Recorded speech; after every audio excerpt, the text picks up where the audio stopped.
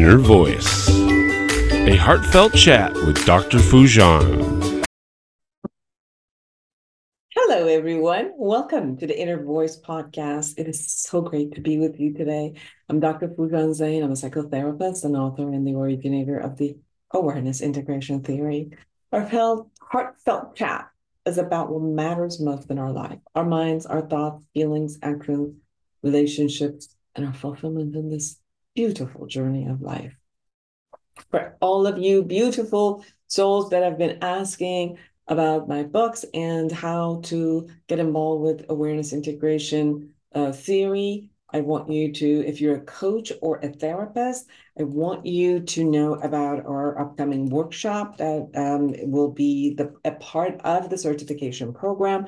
It's called The Essentials of the Awareness Integration Theory. It will be 3 days, February 10th, 11th, then 12th. You'll get 20 hours online. The course will be online. So anywhere else, from anywhere in the world that you can join us. We will be talking about the 9 principles and 6 interventions and multiple applications of the awareness integration theory. The early bird registration is January 20th. So don't wait. If you are in California and you're a marriage and family therapist, we do offer you a CEU from approved by CAMP. So you can join us definitely. Now go to awarenessintegration.com or Awareness Integration Institute at gmail.com and send me your interest, and I will send you the flyers and all the information. You can also just contact me via my own email, Foojan Zein, and I will send you all of that, which it would help you to go ahead and be with us. I love to have you. We have many of the therapists and coaches who are being certified also being on the Foojan app, which will be launching in a couple of weeks, because Foojan app will take awareness integration and have the people who are using it go through the whole process. Most people might also need to have a little bit of a deeper work, and that's where therapists and coaches come along. And when you're certified, they can connect with you and for you to work deeper with them. Today, in this episode, I chat with Lindsay Seely. Lindsay is a dedicated educator and consultant, a passionate keynote speaker, and the author of award-winning books, Growing Strong Girls and Rooted, Resilient, and Ready. She holds a bachelor's degree from Simon Fraser University on the west coast of Canada, and she has her master's degree in educational leadership from San Diego State University. She's currently pursuing mind-body lifestyle research. Lindsay is the founder of Bold New Girls and Brave New Boys, teaching and coaching designed to empower growing minds of all ages and with diverse experiences to be healthy, happy, and confident, and to become even more of who you choose to be. Lindsay is interested in integration of personal growth and academic success. You can find her at lindsayseely.com. Today, we're going to talk about happiness, authenticity, how to be in your power and live there. And her latest book, which covers all of that, Made for More, a fresh start approach to a bolder and brighter you. Subscribe to my podcast, my YouTube channel, and connect with me through my website, foojanzein.com, or any of my social media. Get my book, Life Reset, The Awareness Integration Path to the Life You Want, and share it with your friends. This is like a self-help book that will take you through the process. You can also, if you're a coach or a therapist, you could get Awareness Integration Therapy book, which takes you through the whole process and teaches you that. And if you're a parent or a teacher who works with children, get the intentional parenting that takes you also through the awareness integration theory on each stages of your child. Share with me. I love to hear from you and work with you and see what you're interested in so that I can share with you about that or bring guests who can also share about that with you. So without further ado, let's go and talk to Lindsay Seely.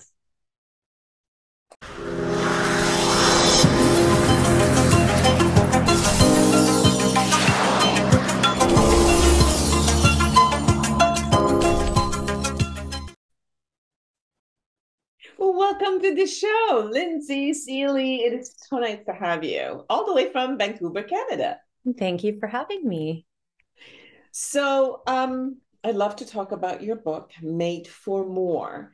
And one of the beauty that I saw is that it starts from really looking at more or less, which is something that our brain usually does. It constantly goes into this comparative aspect of as if like being here and now is it's not enough or we're not content. So our brain does this game.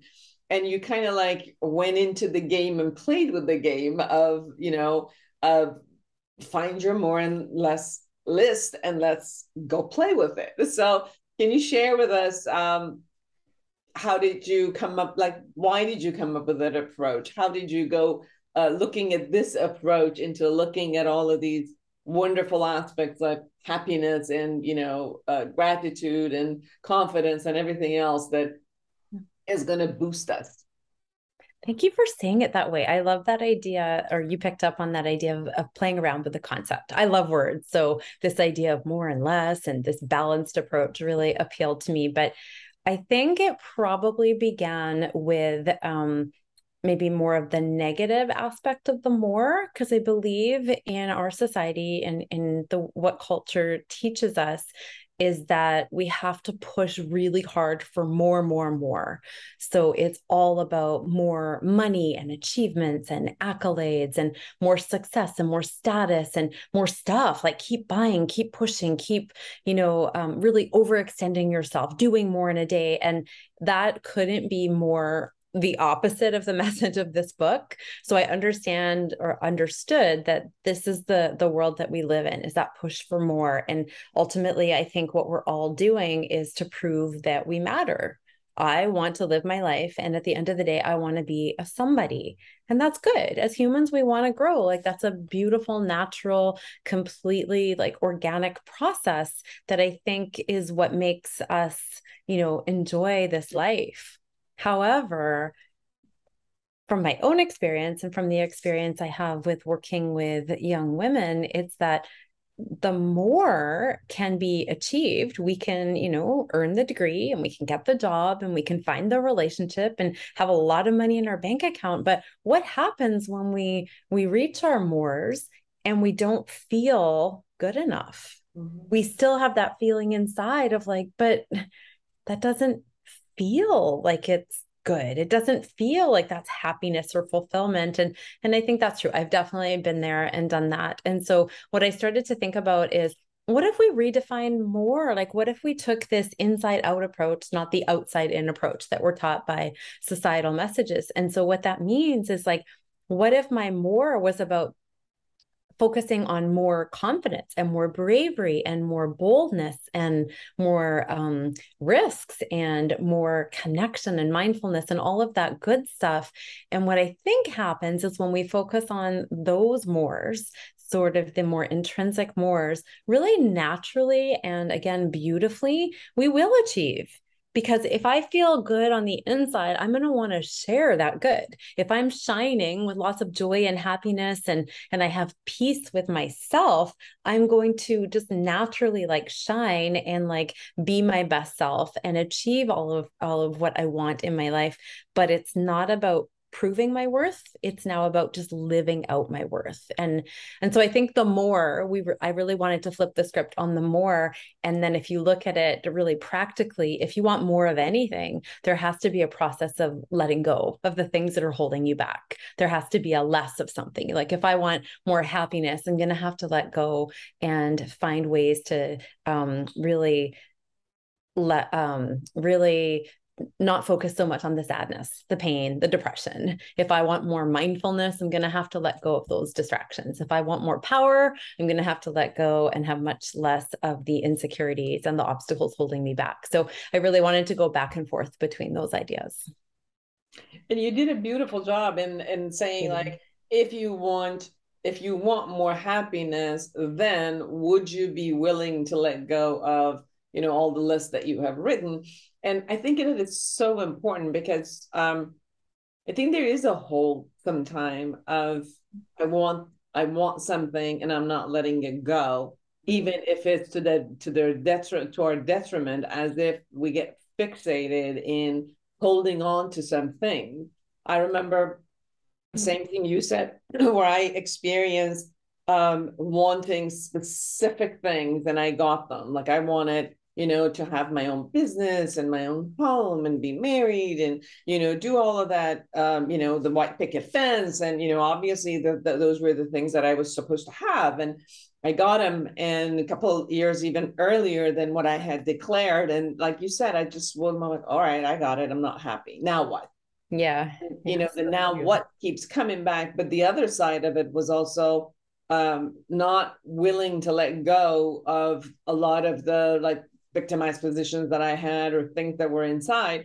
So the two kept bashing each other. It's like there's no way of releasing and letting go unless you release and let it go. And some of the way that I was looking at your book is it's pushing that in front of you, which is, okay, if you're really, this is where you want to be, are you willing to let go of the other side? And you have to make that choice. And the way that the practices that are in the book shows up, also you define each one of these pieces where it could be defined for ourselves, like happiness. Like, let's define happiness. Let's define authenticity. What is it that you're really, really wanting, and what are you willing to kind of like have less or let go? So can you share about how you define happiness? Oh, yeah. It could be many things. I think happiness is really about, I actually unpack it a little bit differently in the book, really going a little bit deeper into joy, because I think happiness again could be external, like you feel good, that's happiness, or you get what you want, or it's just like that feeling inside of like everything's good, everything makes sense, I have a smile on my face, I have some energy. And I think if we just take happiness to that next level, it's really about joy. Like it takes it to that deeper, like that feeling when your heart is full and it's sort of like exploding.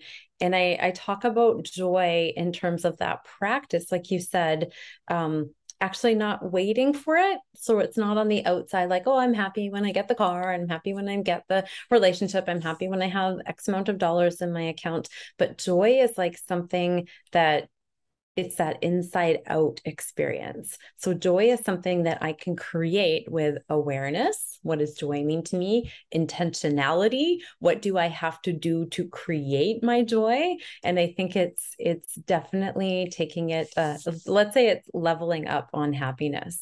And I think that as much as I want to define happiness, whatever that means to me or whatever that means to you, I also flip the script on those definitions to what is it not? So I know I'm happy when I'm creating, and I also know I'm not so happy when I'm stagnant and bored. Even resting is hard for me. It's like I experienced this yesterday. It's like, oh, I know what's good for me, but I really, I don't love it. I love when I'm creating. And so I think it is what I say about all of these words in the book, but I also wanted to encourage the readers to really like read what I'm saying and absorb it, but make it your own, because we all define happiness and joy and all these other beautiful words in different ways. So just being able to like make it customized and unique, and what does it mean to you, but also what is it not? Can you share, like, stop buying happiness, stop seeking happiness? Yeah, because I've done it all. Stop begging people for your happiness. It doesn't work. But I think that that's part of the awareness. You have to realize what it is that you are doing for your happiness. And if it works, keep doing it. And if it doesn't, just be willing to make some changes and let go of what is no longer serving you. And I think happiness comes from both sides, not only from an internal space, but we could be joyous and then something can happen externally in the world that, it impacts us and doesn't make us, when you look at the war, when you're part of something that's happening externally, it affects you. But it's almost like, how do I how do I keep myself internally in a space where I can also deal with the external world? And I work with people who are coming from countries which are a lot of war and famine and this time, and killings. And it's like, well, how can you expect me to be happy when the rest of my people here are getting killed or getting destroyed in somehow? And I've noticed that even from the concept of how do we define happiness, which is if I can be content sometimes with where I am and who I am, then I can lend a hand to people who are not. And even that by itself, the serving of others makes me happy and joyous inside. In the worst scenario, it's still there's this place, because I think sometimes people have the idea that happiness and joy is only in, when you're laughing and partying and, it's all like, positive sense. I'm adding to it that even in the worst scenario of the outside world, however it is, there is a part of us which I define that can be content and in gratitude and holding the love and compassion for people. And maybe for me, that also creates happiness. What are your thoughts? Oh, I really love that. I have a couple of things to say. First of all, I think that we are unfortunately programmed to be happy all the time, and that's completely unrealistic. So there's no happy all the time. There is no instant happiness. Like, I feel like the best way for me to describe happiness and joy and feeling good is that it really comes in surprising ways, and it doesn't last, and no feeling does. Like, could you imagine being happy all the time? It's like being in a warm climate. It's warm all the time, and you get used to it, and you also become complacent with it, right? Like, well, this is just the way it is. You stop noticing that it's nice and sunny and warm. I think that the contrast of life and the variation is what helps us reappreciate happiness as it comes and goes. So it's not instant, and it definitely isn't constant. And I just feel like the more open we are, I think, to life, and like trying, like you said, trying to see the good in a situation, even if it doesn't seem that good. I think we have to work a little harder in those situations and dig a little deeper. But I think that it can surprise you and delight you. And I think that's sort of joy in and of itself. Like, a lot of life, if we're honest, is not happy. It's boring, and it's hard, and it's challenging, and it's confusing. And I think that's a reasonable expectation. And then when happiness comes along, or, a surprise, or, act of gratitude, or like you said, we find someone to help, and that feels so good, that act of altruism, then I think it's this life bonus, I call it. So I think that I'm really learning to like really accept and embrace all the feelings as they come, but also know they're like waves. Like, there's a beginning, middle, end, and they come and go, and just to really try to find value in all of the feelings. Beautiful. Yeah. You also talk about confidence, more confidence and less doubt. I've noticed by kind of, let's say, aging, and I don't mean aging by like old aging, I mean just growing up. There's a part of us that starts at one point, confidence might be in what we do. Like, we try things, we know how to do them, and we're confident in doing one thing. And then as I've aged, it's almost like confident about listening to yourself and knowing what you want. And that, being confident in you versus like, as a teenager or a young adult, it's more about, let me be confident about what I do, but I really want to be approved and validated from my world. So, they kind of tell me what I should be confident about. And I've noticed as I've grown up, that has changed a little bit. Beyond confidence and skills, it now has become more like, I'm confident about what I say I want, and that's cool. What are your thoughts on that? Oh, that's so great. Yeah, that's another example I think of outside in, because you're right. As we grow, we're confident in our skill set. And when we can do something, we get the attention, the affirmation, that stamp of approval. And that's a good thing. Like that's one version of confidence. And as we grow, it can become a little bit more of the inside work, the inside job of like, now I'm confident in my identity, in my voice, in my like wisdom and intuition that's coming in. And I think it's not really an either or. I think it's a both and, right?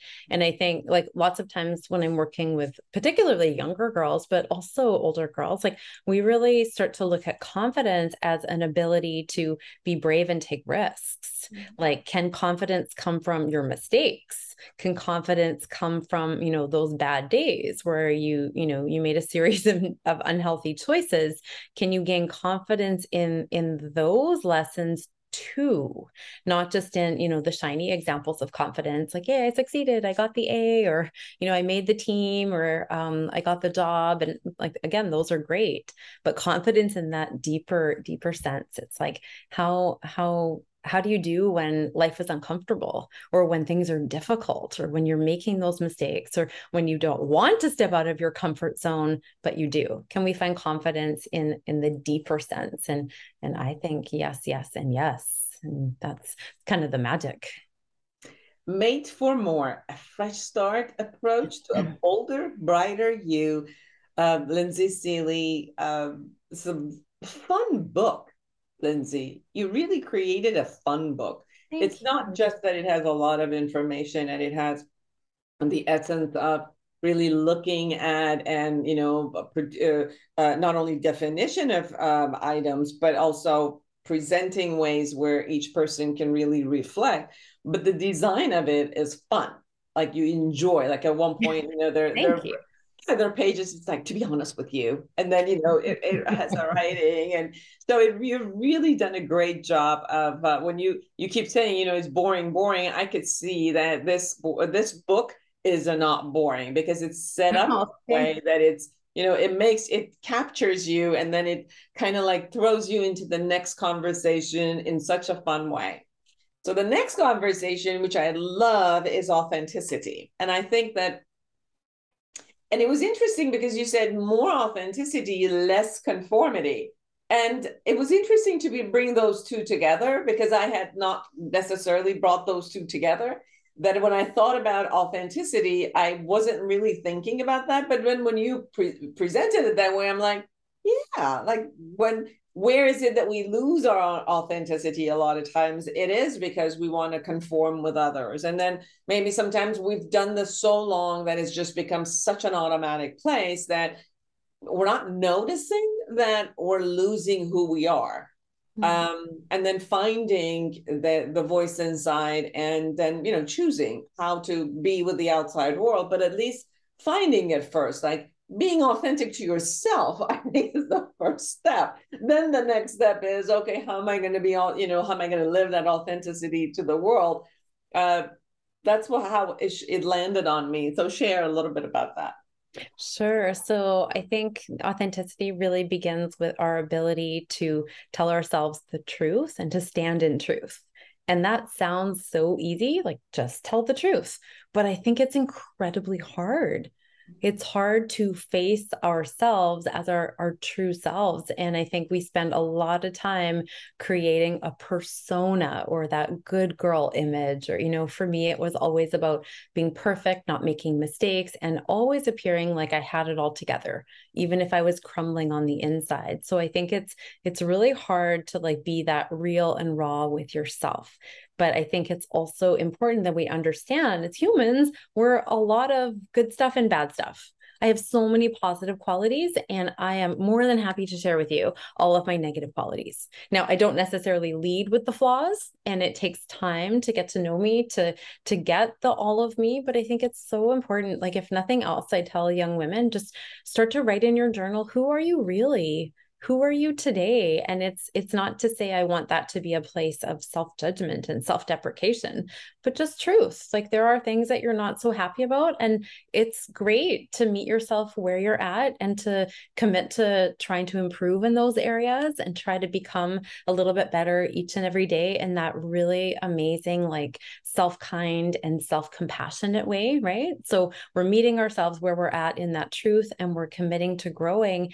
I think it gets harder in the presence of others, especially when we've always been a certain way or there's expectations. But I think that even just step by stepping your way through, like becoming a little bit more authentic all of the time is such a good practice.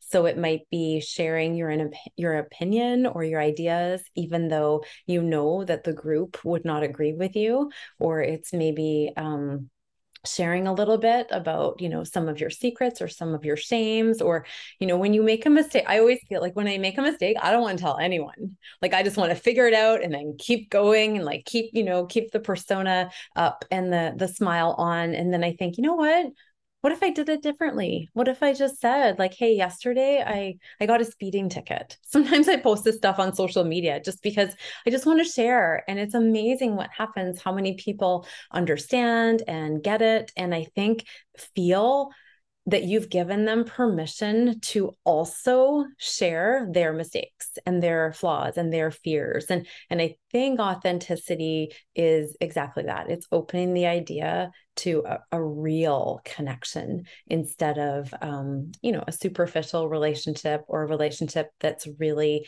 based on trying to like keep up an image that's not necessarily true. And it's particularly hard on social media because I think that's exactly what everyone does. They're trying to show an image and it's, my best self and the highlight reel, but slowly I'm seeing a shift with, no filters or being a little bit more honest and a little bit more vulnerable, sharing like I said, the positive stuff and the stuff that we want to hide from other people.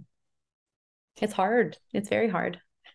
As you were talking, I noticed that there's also this part of us where if we're authentic to ourselves, I can say what I have naturally a gift and what I'm good at and what are naturally I'm not that great at, but however I learned and I gained the skills.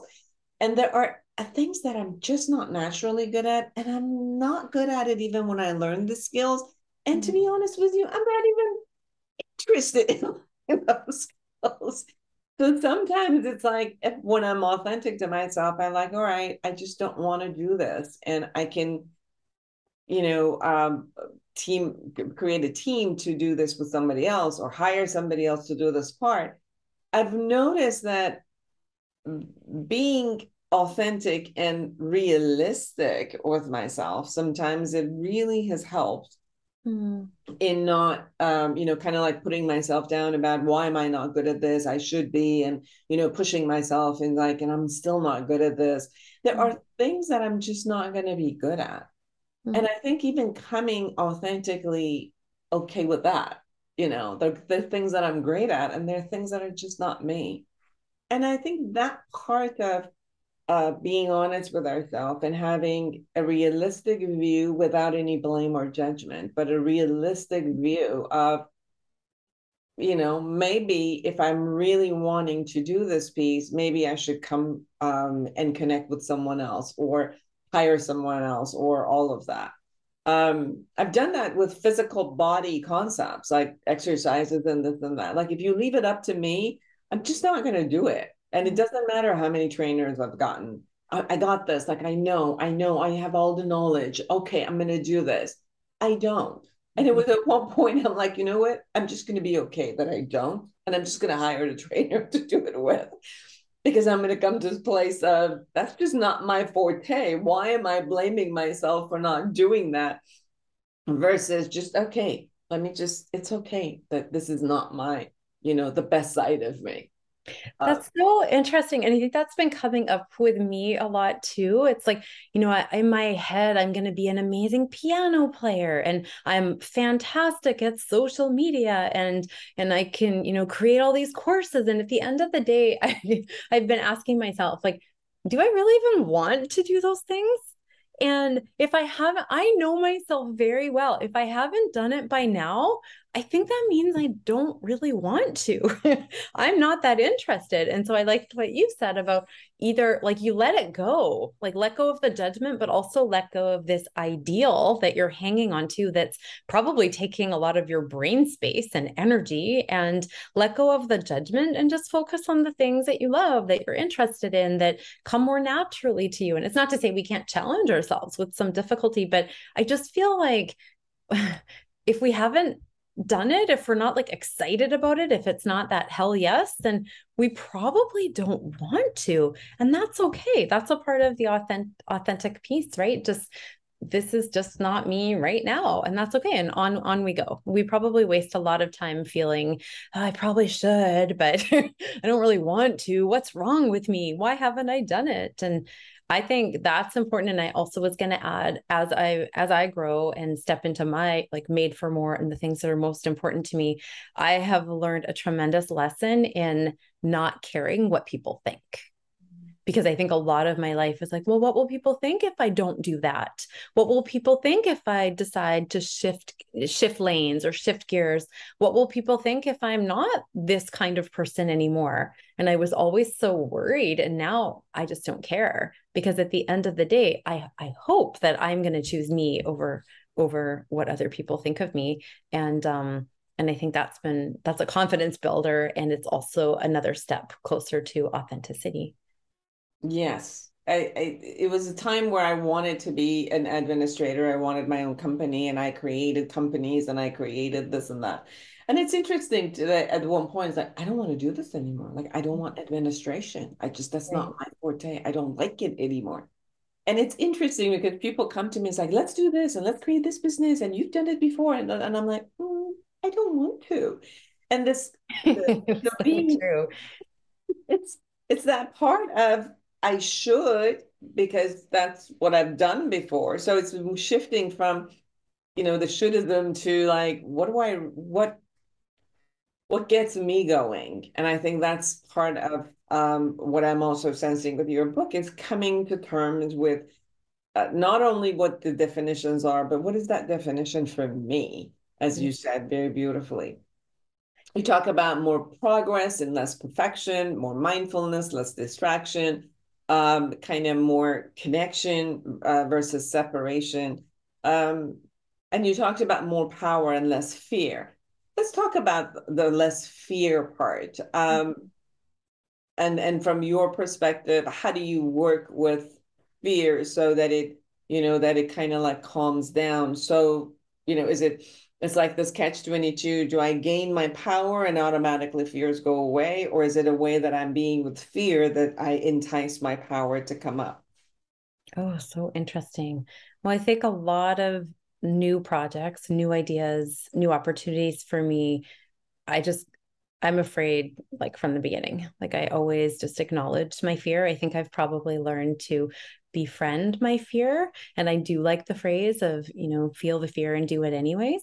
But also I want to be like self-compassionate with myself. Like it's scary. So just to feel the fear and keep going is a little bit difficult and challenging. But I think that it's okay to feel afraid, and it's okay to like spend some time with, well, why am I afraid? Like, what exactly am I afraid of? Like, I think my fear is often twofold. Like, I'm afraid of failing. I'm afraid of not doing a good job, an excellent job. Like, it has to be like I want to knock it out of the park every time. So I'm afraid of failing. And if I fail, like, what will people think of me? So there's a lot wrapped up in the failure piece. And this is the interesting part, I'm also afraid of succeeding. And I think I touch on this in power, because when we succeed, there is also now an expectation. So if I give a really great presentation, I am so happy. But right away, as if people say, that was amazing, that was the best presentation ever, I don't feel like good about that, because now I feel like, whoa, now the bar is set high. I have to be this good every presentation. And there's been presentations where I've canceled or panicked because I'm not on. I know it. This isn't going to be perfect. It's just going to be 8 out of 10. And to me is failure. And so I think there's a lot of pressure to succeed and keep succeeding. And I think also when it comes, especially when it comes to what people think of us, it's hard to do well and to feel that sense of like confidence and strength and power and to really own it, because we're afraid that people will think we're, too good, conceited, too big for our britches, whatever the expression is. Like, and I think that that's really scary for a lot of us, like to actually like feel like that experience of like, I worked hard and I did really great at whatever it is. And I want to like stand in the light. I want to share it with everyone because I'm so proud of myself. But what will people think of that? So then we sort of like pull back and then we want to like hide and be like, oh, well, it was okay. But like, tell me about you. And we like sort of give our power away, so to speak. So I think that I'm equally afraid of both the failure and the success. So I do have a tendency to like accept the fear and to like really, reflect on what it is that I'm afraid of and try to work my way through it. But I do typically just keep going. Like, it's like, I just keep stepping and sort of, I do like the philosophy of do it anyway, because that is how we grow, even though it's uncomfortable. It's uncomfortable to be afraid of both the failure or the success. But I think that I've just learned like you do it and then you, reflect on the process, and then you typically are motivated to keep going. But it's very rare that fear stops me, but it definitely challenges me. I've noticed that based on the same thought process that you're sharing, I took on this concept and then I think I went a little bit too far with it, which it's as if I'm focusing so much on what I have to do in order to move forward that is as if the fear in the background hits my body. And so I get sometimes dizzy and I get, my body gets uncomfortable. And I'm so focused on moving forward that I forget that maybe I should just stop and listen to the emotion a little bit too. And I've noticed that on a subconscious level, I've said this to myself so much. It's like, okay, just, I know you're afraid. I know you're anxious, but just focus, take a deep breath and go. And then my body's like, no, like I'm going to make you dizzy if you just don't listen to me for a minute. And I've really noticed that. So, and then it's funny is like, I'm so surprised. Like, I don't understand how come I'm dizzy. I don't understand what's going on. And then I panic myself for not understanding what's going on. And at one point I'm like, it's just fear and anxiety sharing with me that, hold on a minute, acknowledge me and then move on versus avoid me at all costs and move on.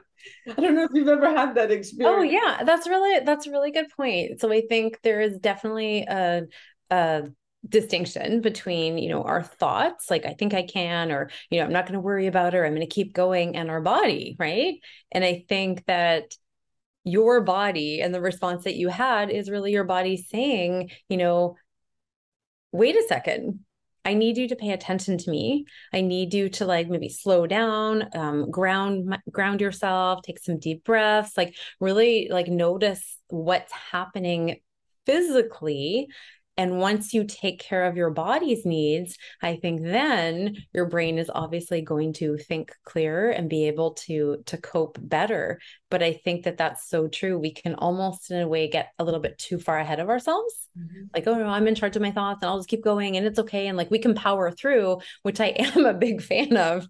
But I think it also has to be from that really grounded sense of like, but here I am with myself. And I'm taking care of my needs and I'm listening to my body and nurturing my body. And then I can keep going just stronger and better and more confidently. But I think There's a book called The Body Keeps the Score, and I Yeah, think that's really appropriate. It's like I your love that. body is so smart and amazing, and it's going to tell you, simply whether you're hungry or thirsty, and also whether you're afraid or stressed and anxious or just not doing okay. And as we grow, I think we hopefully learn to pay more attention. And you're right, that is literally feeling the fear, but it's not letting you it stop you. It's just like you're feeling it as a way of going through it, and it's uncomfortable, and then it's not, and there's a release, and then you're in a stronger position. Very much, yeah. It's like I've noticed that sometimes I've dissociated and then my body does its own thing, which is, I don't think so. Like, you're not going anywhere until you take care of my body, or I'm just gonna, move along with you because I am you. So I'm gonna move along with you. So you better pay attention to me, because I think that in that way that you automatically are losing power. So, but however, being with the emotion and then moving to the next level is like, okay, now you can experience your power because you've already taken care of yourself in that way. It's so true. And you're supposed to be working together, but you're right. We dissociate, we escape, we avoid, we push down, we anesthetize, and your body will just get like louder and give you more signs until you actually give it what it needs, which is Right, which right. is what it wants. So when you decided to work with girls, is that Growing Strong Girls and Rooted, why girls? Why have you chosen to work with girls? Well, I started teaching. I was teaching one-on-one with boys and girls, all ages and stages. And I think I was probably the most concerned with the girls. And it's not to say I don't have concerns about boys, and it's not to say I do work with some boys and young men. So I've opened up my business, but I just feel like with girls, I definitely notice an obvious pattern of how confident and authentic and amazing they knew they were until about age 8 or 9. And then there was a drastic shift.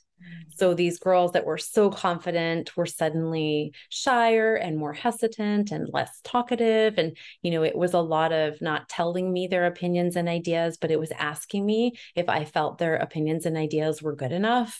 And I started to notice that. So there was definite cause for concern. And at the same time, in the concern and in these early years of change, I really found my calling, or I think my passion for being able to just talk to them.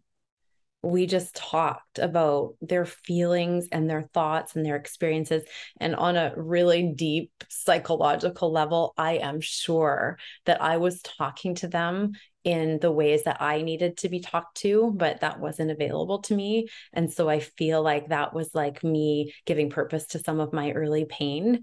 Like, well, no one asked me about my feelings. I didn't really get a chance to have a conversation with someone in a really safe space. And I didn't have someone who created that space that allowed me to just be my true self. And so I felt it was like a great full circle moment to me where I could notice these changes, and I could just be there for them, and talk to them and ask them questions and be able to help them and support them and guide them and validate them and see them for who they were, and coach and champion them. And I think that became something that was incredibly rewarding to me. And I think I just probably was naturally good at it, and it just interested me. And honestly, that interest hasn't faded. That's how much I love it. I love being that person for them, and I love talking to them, and I love just really trying to like get to know them, and yeah, give them that time that they need and the attention, the really positive attention that they crave, and help them see the goodness in themselves, because I think that gets lost. I see this so much that you're right, around age 8 all the way, let's say, to 15, 16 are very important age where developmentally there is a lot of doubt and finding who I am, and shifting from one aspect to another, and that's where a lot of doubt comes. And it's so important to intervene. And sometimes I've looked at that age and, you know, you can see the worst in humanity come up around, around,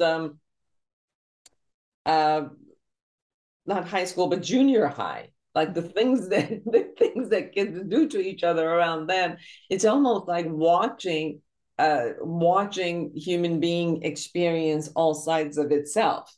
And that's where we experience a lot of the bullying toward each other, and demeaning, and a lot of things happen at that time. And I think it's so important to intervene with, like what you say and what you're doing, to come in and uh, guide the person into a place of really seeing themselves and honoring themselves and finding the tools in how to be with themselves. So that it's amazing what you do in the age group that you're doing. I think it's beautiful. It's really needed, and it's really needed also in schools, I think.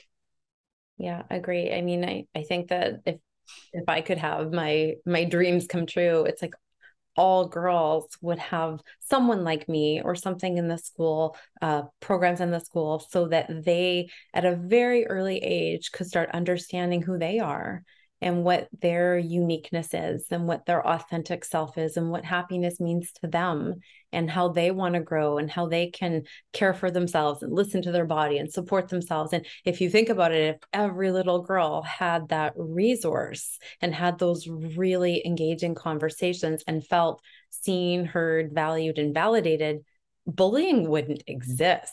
Yes. It wouldn't happen at all. So we want all girls to feel good about themselves. And when they feel good, they do good things in this world. And so I know that's a big dream. It's a big ask, but I think that is what's required. And if I just work with one girl at a time, but to me, something is better than nothing. And that's how change happens, positive change. Yes, absolutely. Made for More: A Fresh Start Approach to Bolder, Brighter You by Lindsay Seely. Lindsay, anything we haven't shared that you really want people to know?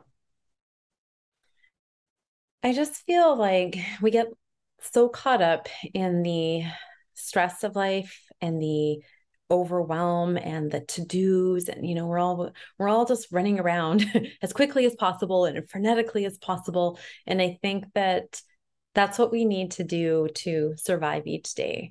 But I would just encourage everyone to take time to step back from the craziness and to really give it some deep thought and consideration of, what does more mean to you? Because I think we're so much more than the to-dos and the checklists and, proving our worth and achieving and again, having money in the bank and achieving success in some way. But I think there's a more in all of us. And I can't tell anyone what that is. It's a very individual experience, but I do believe that there's more to us than the worries and the fears and the obstacles and self-doubt and insecurity. So I would just, encourage people to explore and to really be active about creating their more. Beautiful. Where can people find you? LindsaySeely.com is my website, and they can also follow me on Instagram at Bold New Girls. Beautiful. Thank you so much for taking the time and being with us. Thank you.